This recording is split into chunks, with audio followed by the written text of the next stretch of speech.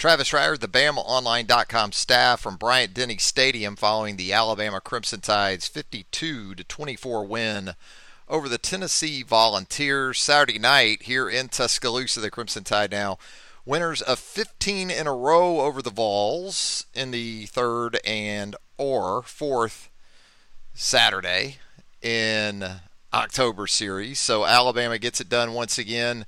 Big game from Bryce Young. Outstanding on third downs. Really, Alabama in general, when you talk about deciding factors in this game, third down a big part of that. Alabama 15 of 20 on thirds.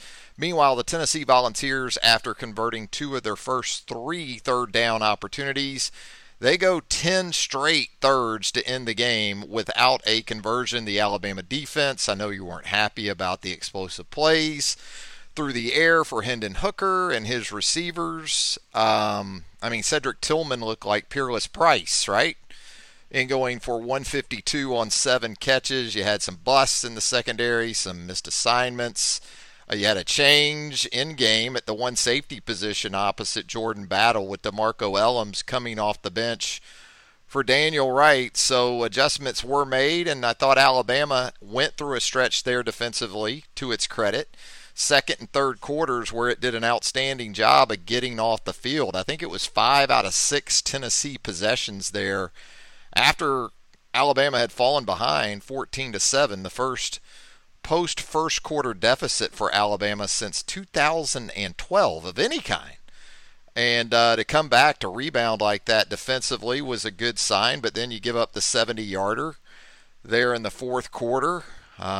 Hendon Hooker once again going up top, quick snapping Josh Jobe at the corner, and couldn't quite shake the Vols as quickly as I know a lot of you folks would like. But Alabama, again, just too good on third downs. Bryce Young, outstanding, not only with his arm, averaged over 21 yards per completion on third down for the second straight week, and came up big with his legs. Second straight year for Alabama in this series against Tennessee in which the Crimson Tide rushes for 5 touchdowns in a game. Brian Robinson with 3 touchdown runs. He goes over 100 yards for the third time in 4 weeks. And again, between Bryce and Brian, 5 rushing touchdowns in the game, a career high 42 rushing yards for Bryce. And again, just third downs, Bryce with his arms, and then 4 times with his legs. A couple of those, I think both his touchdown runs were third downs. So showing you that more and more when he needs to do it, he can absolutely do it. So very nice performance for Bryce Young. You heard some words like Heisman worthy in the press box following the game. 371, 2 touchdowns, doesn't throw an interception, keeps that clean once again. And again, the scoring production as much as anything with his legs. Hendon Hooker, that was his first interception. Jalen Armour-Davis with the near pick 6 there in the fourth quarter. First interception for Hendon Hooker in SEC play this season. He was really good once again. 19 of 28, 282. But a key for Alabama defensively in this game too was to keep the number of snaps down for Tennessee. Tennessee ended up running just 54 plays, but again, the yards per pass attempt right at 10 for Hendon Hooker, due in large part to 3 big plays through the air. What was it? 39, 57, and 70 yards, 3 of those completions. Now, this was also a Tennessee offense that on the ground came in here averaging nearly 250 rushing yards per game. So Alabama, in holding Tennessee to 64 rushing yards on 26 attempts, you got to give that front 7 a lot of credit. Went with some more of the big nickel. We sort of talked about this in 3 matchups on Thursday at BamaOnline.com. Talked about the possibility with Tennessee liking to work from that spread, that power spread, sort of a veer and shoot offense under Josh Heupel. Maybe Alabama would go bigger across that nickel front on early downs, and that's what we saw. LaBryan Ray playing some end in that look, a 3 defensive line look, which not all that long ago was pretty much the standard. That's what Alabama did in the nickel. But the passing game has changed it so much that you've seen more of 2 defensive linemen, 2 outside linebackers at pretty much all times in the nickel. Well, it was sort of a retro nickel for Alabama, and it worked against the run. Pass rush, 3 sacks for Alabama in the game. Will Anderson with another sack and a half to his total. Christian Harris didn't have a sack, but he had a nice fourth down tackle, a Hendon Hooker there in the fourth quarter to get Alabama's defense off the field. So still too much inconsistency, but here comes the but.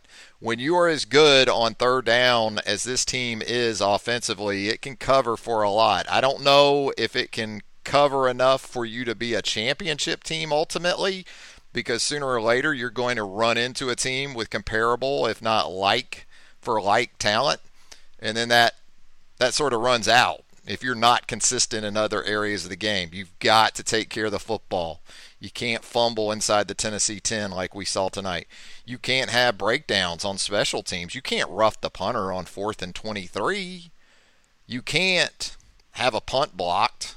And give, again, the Alabama defense credit in that scenario, that sudden change there early in the third quarter, and get off the field allowing just a field goal after having the James Burnett punt blocked. And you got a guy that just runs through splits your two personal protectors, Henry To'oTo'o and Cameron Latou. And so this Alabama team continues at times to like to make it harder on itself than it needs to be. But at the end of the night, you might even still be able to see it back there behind me. It's still a haze of cigar smoke still hanging over Bryant-Denny Stadium. What do you got for me on a Saturday night? I know you just watched the Braves, right? The Braves wrapped up the NLCS, going to the World Series to take on those cheating-ass Houston Astros. Yeah, TJ, I think Bryce still does a good job, probably more often than the staff would like, of covering for some issues in protection. Did that again tonight, was aggressive running the ball. But he can do that. He's capable of doing that. There were times, too, though, where I thought he had nice protection. He hit the deep ball to Jamison there. What was it, in the fourth quarter? It was a pretty big play, and had good protection on that. So it kind of works both ways. Ultimately, this was a team that in the first half you wondered if they were going to achieve any semblance of balance on offense. But at the end of the night, when you look at it, 49 runs for Alabama, 43 passes, 92 total plays. Alabama, 92 total plays. Tennessee with 54. So you'll take that.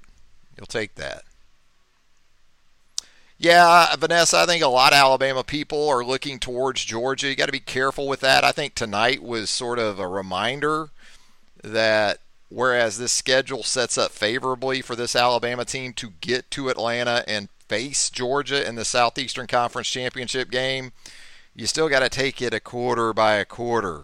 And the little things with this team, you got to continue to try to improve on those, because the maddening stretches of inconsistency at some point, as I said, if you do run into a Georgia or someone, the good news is, other than Georgia right now, I mean, who really concerns you around college football? I guess Ohio State was impressive tonight against Indiana on the road. Cincinnati's ranked second in the country and beat a bad Navy team by 7 on the road. I mean, what else is out there really? Oklahoma struggled on the road with Kansas, one of the worst teams in college football. So, obviously Georgia is the team everyone's looking ahead to. But Alabama's just got to take care of some of these things that just kind of strike them. It seems like when Alabama's got it fixed, just like the Texas A&M game, defensively they went on that stretch of just dominant defensive play in the second half. And then on the final 2 possessions of the game for A&M, they give up a touchdown and a field goal. And so, not to take away from the victory tonight, but it's sort of relevant to go State at home. You get Arkansas at home. Then you go on the road for the Iron Bowl. So, got to take care of your business. And everything else should work out just fine as far as the end of the month of November. Yeah, you're not going to survive these kind of mistakes that you saw tonight if you play a Georgia. I don't think you are. You're not going to survive a block punt and a roughing the punter on 4th and 23 and a turnover inside your opponent's 10. But, there were still some good things. You saw the tight ends resurfaced in the passing game. Good to see Cameron Latou with 2 explosive plays. All 3 of his catches converted thirds. You had 2 100-yard performances for the first time this season in the same game from John Mechie. How about John Mechie? He's doing exactly what he needs to be doing at this time of the year, especially. Jameson Williams, he did have the turnover. He did have a drop early, but he finishes with 123 yards on 6 catches, and it's another game for Jameson Williams of 20-plus yards per catch. So a lot of positives. We're not going to get negative. We're not going to get too negative about it, but no, plenty to clean up during the bye week. Yeah, Matt, you're seeing some more of Trayshawn Holden, seeing him sets. So seeing him out there with Jameson, and also Mechie had a chance for an even bigger play. Bryce made a really nice play to come all the way across to him. Didn't quite stay on his feet, but still a big play in the game. All right, gang, as